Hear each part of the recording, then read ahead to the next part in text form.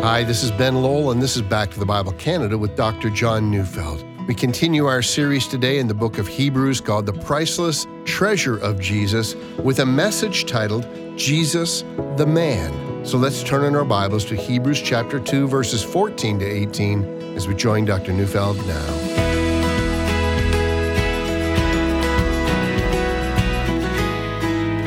Every once in a while, I'll hear that well-worn phrase, Christianity, and for that matter, all religion, well, it's just a crutch for people who can't face life on their own.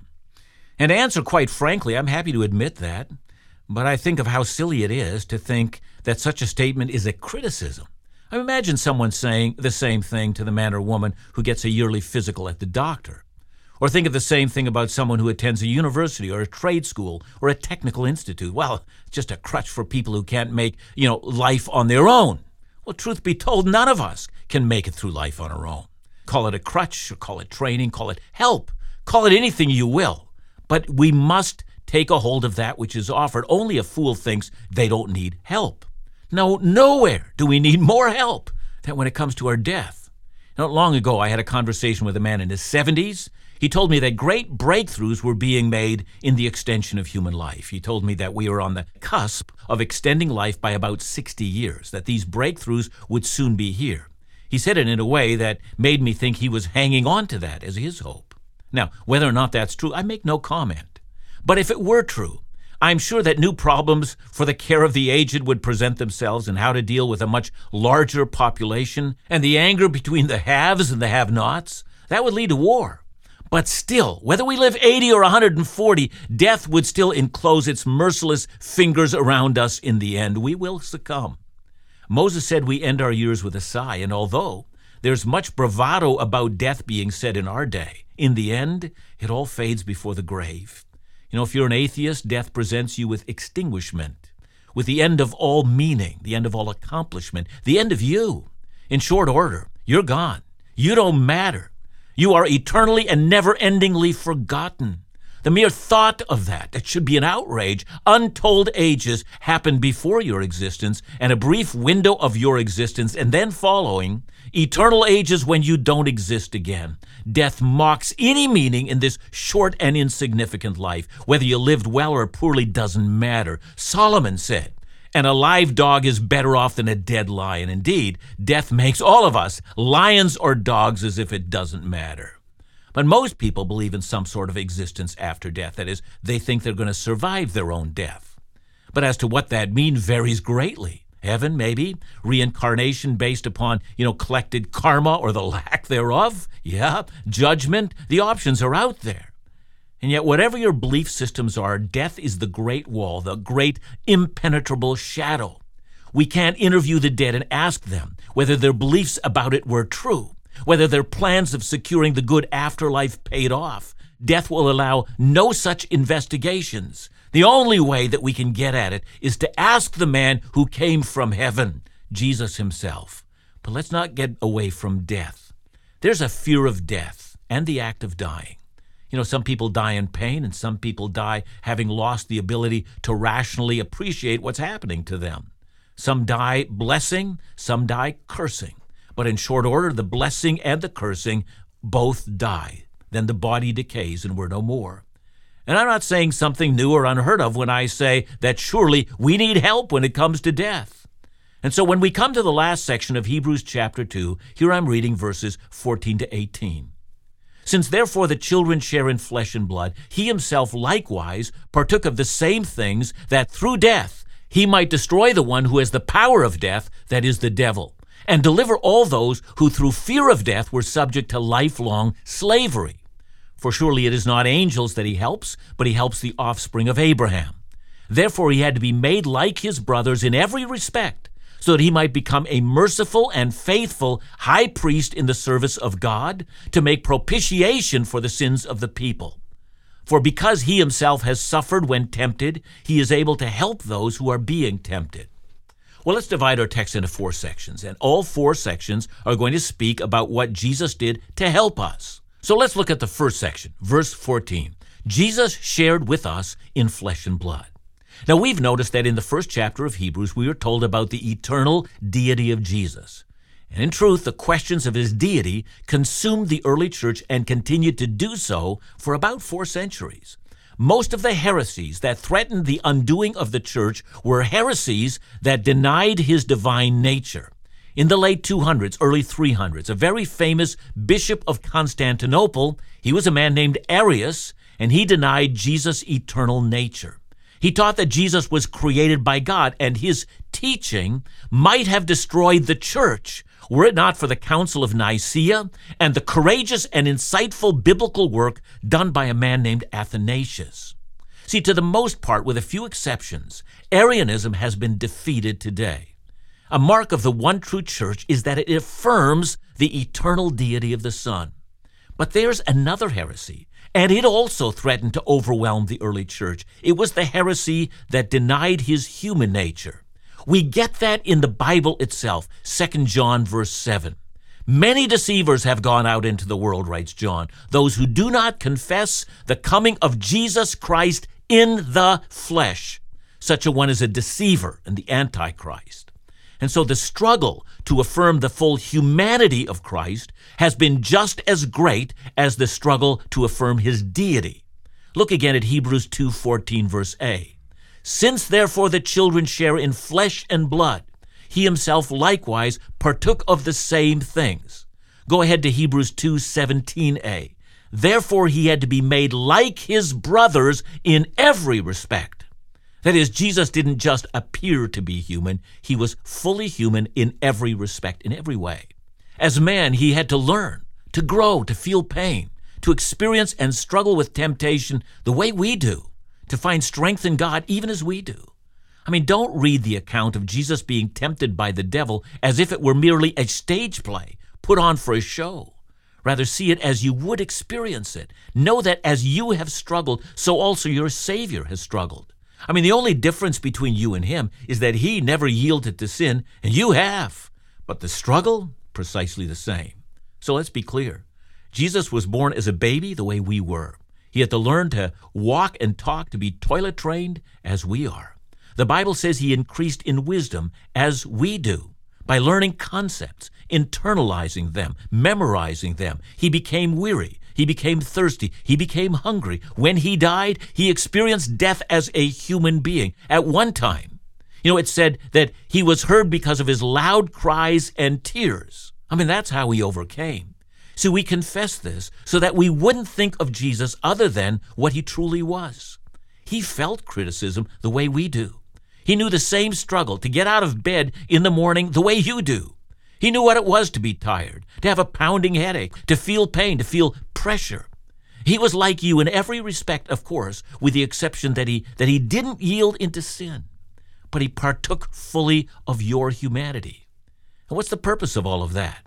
Well, we could speak about this being necessary in order to be our Redeemer, but I'll hold that discussion for later.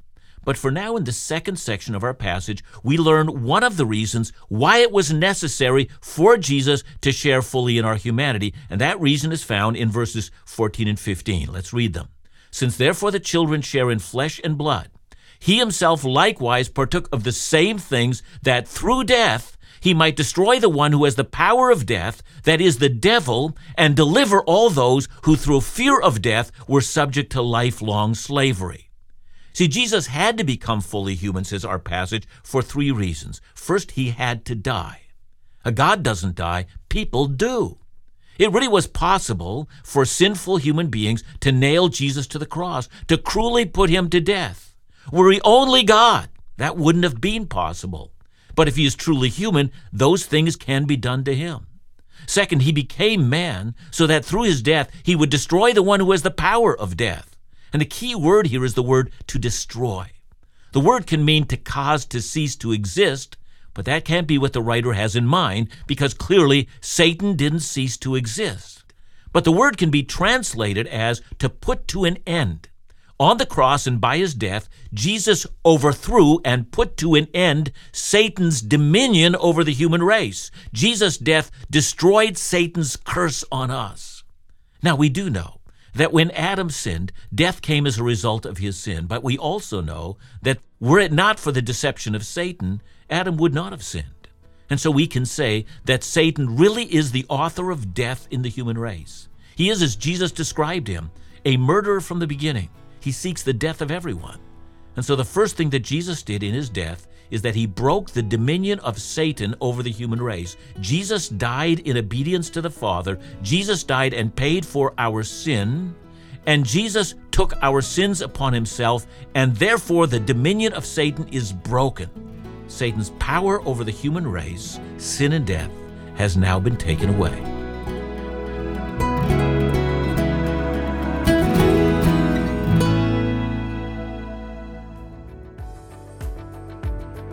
Back to the Bible Canada's mission is to cover Canada with the gospel and share God's message across all demographic groups. But fulfilling the mandate of this Bible teaching ministry requires a team effort. The ministry fiscal year end is upon us and will conclude on June 30th. This year we have a faith goal to raise $325,000 by month's end to bring the ministry budget year to a successful close. We're praying for our listeners and partners across the country to join us in reaching this goal. So consider joining us this month. Your gift means so much as we strive together to continue to present God's Word in truth to the world. To send a gift, just call us at 1-800-663-2425 or visit backtothebible.ca. And one last note, thank you in advance for your gracious partnership.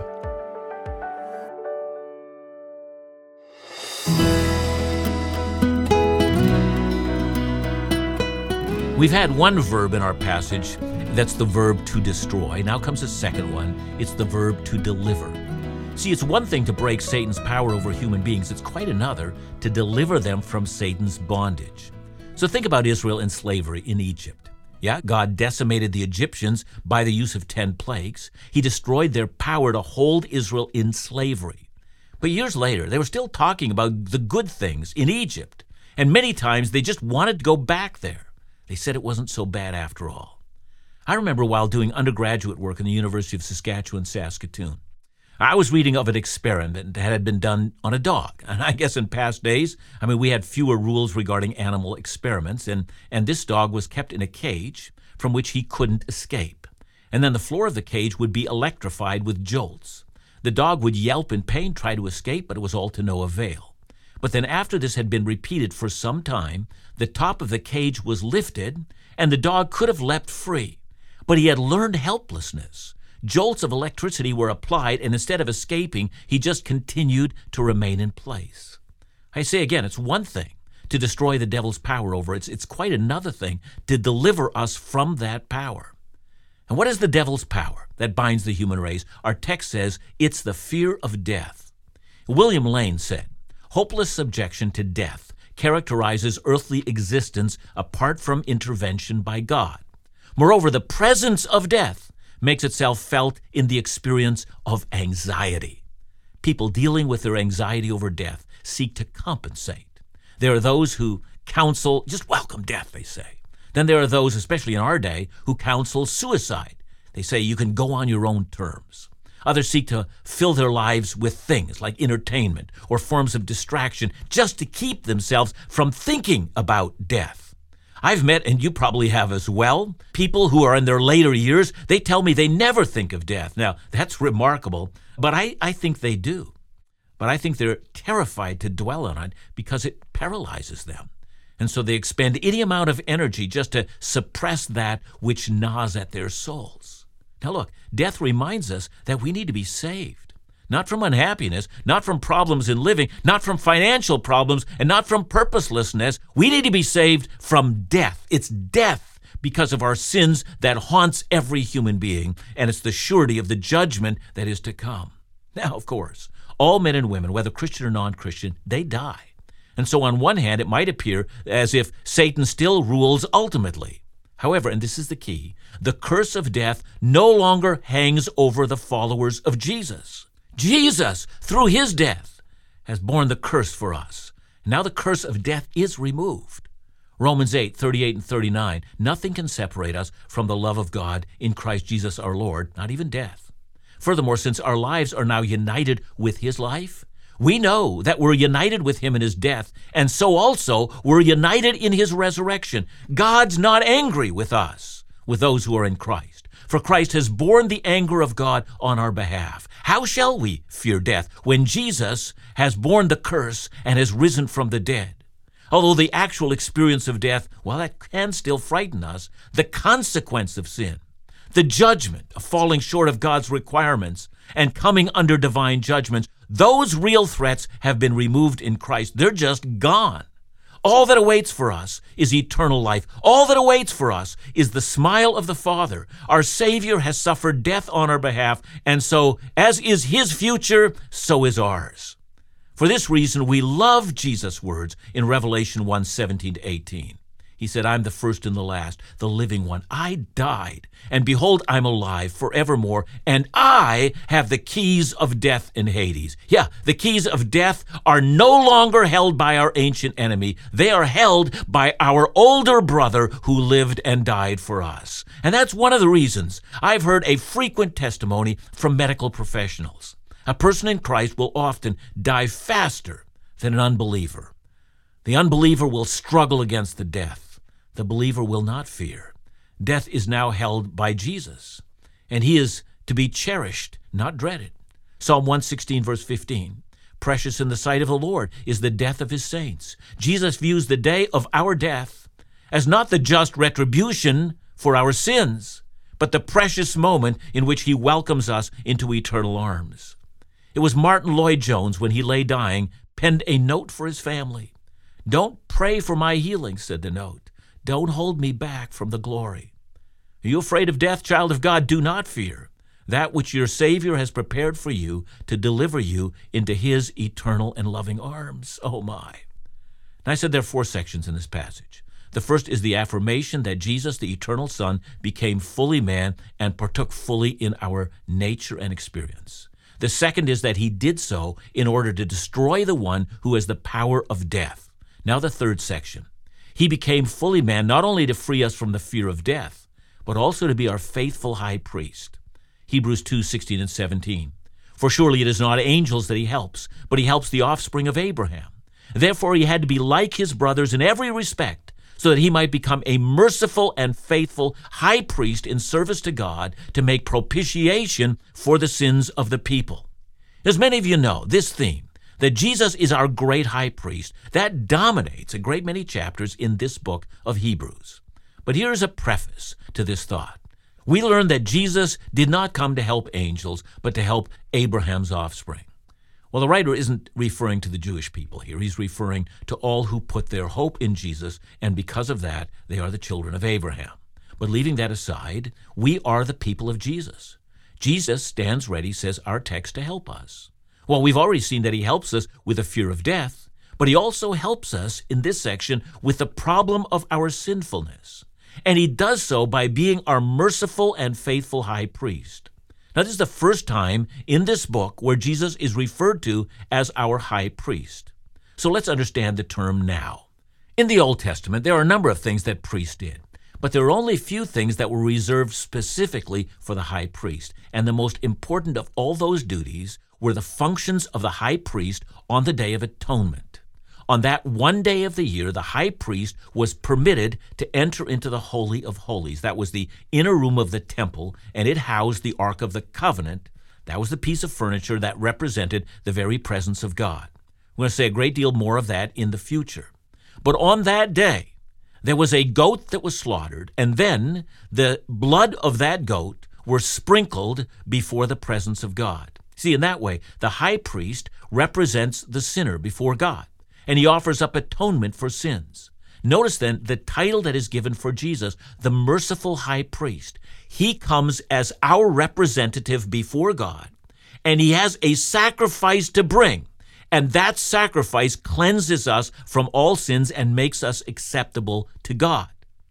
In Hebrews, Jesus is pictured both as the sacrificial lamb, that is the offering that is presented, but also as the high priest, the one who brings the offering. And that's the point here. He's made atonement for us. He's assuaged the wrath of God. Hebrews says he could only play that role as a man. Listen to what Anselm, the famous Christian from the 12th century, said. He said, the high priesthood of Jesus could not have been done unless, as man, he paid what was owing to God for sin. But the debt was so great that while man alone owed it, only God could pay it, so that the same person must be both man and God. Well said. But the writer of Hebrews is focusing on Jesus' humanity here. The high priest, he says, must be a faithful man. Who else could offer up a sin offering for us? Jesus is that faithful man. Now then, one more point needs to be made. Jesus, fully man, and as man, he removes the fear of death. As man, he removes the punishment for our sins. Then finally, verse 18. For because he himself has suffered when tempted, he is able to help those who are being tempted. You think that Jesus doesn't understand how torturous it is for you to remain faithful to God? Jesus knows your struggle. He knows that when you're being tempted, he knows that when pressure is on you, that you have a tendency to turn from him and to turn towards sin. Jesus knows your lack of faith. And he also knows that you have difficulty in believing that your sins are fully forgiven. He also knows that you're afraid of death. He knows you struggle to believe, and he knows that because he is man, he is able to help you. Oh my, we do need help. We do need a crutch. We do need someone who will guide us through this life and deliver us safely into the arms of our Heavenly Father. And here's the good news. We have just such a Savior, just such a strong champion, just such an older brother. Don't you desert him, for you have no one else like him.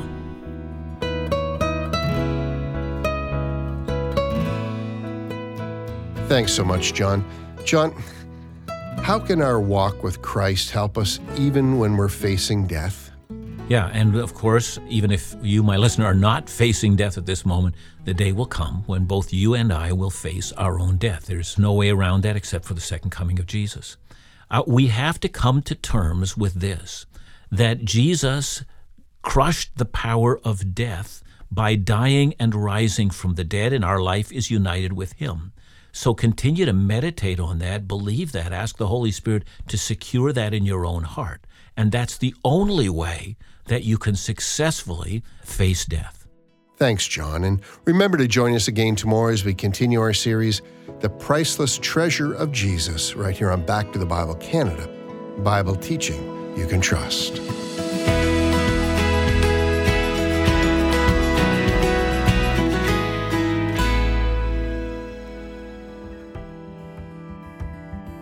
The definition of legacy, something that is passed on. But legacy can mean so much more. Your faith, core values, your character, or the life you lead.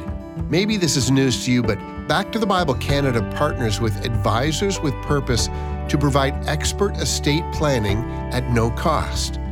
This is a third-party service, so Back to the Bible Canada is not involved in the planning or how you would steward your legacy.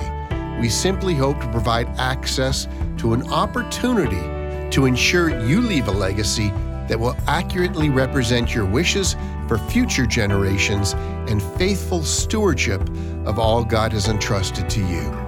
So if you're interested or would like more information, call Advisors with Purpose directly at 1-866-336-3315 and let them know you're a friend of Back to the Bible Canada.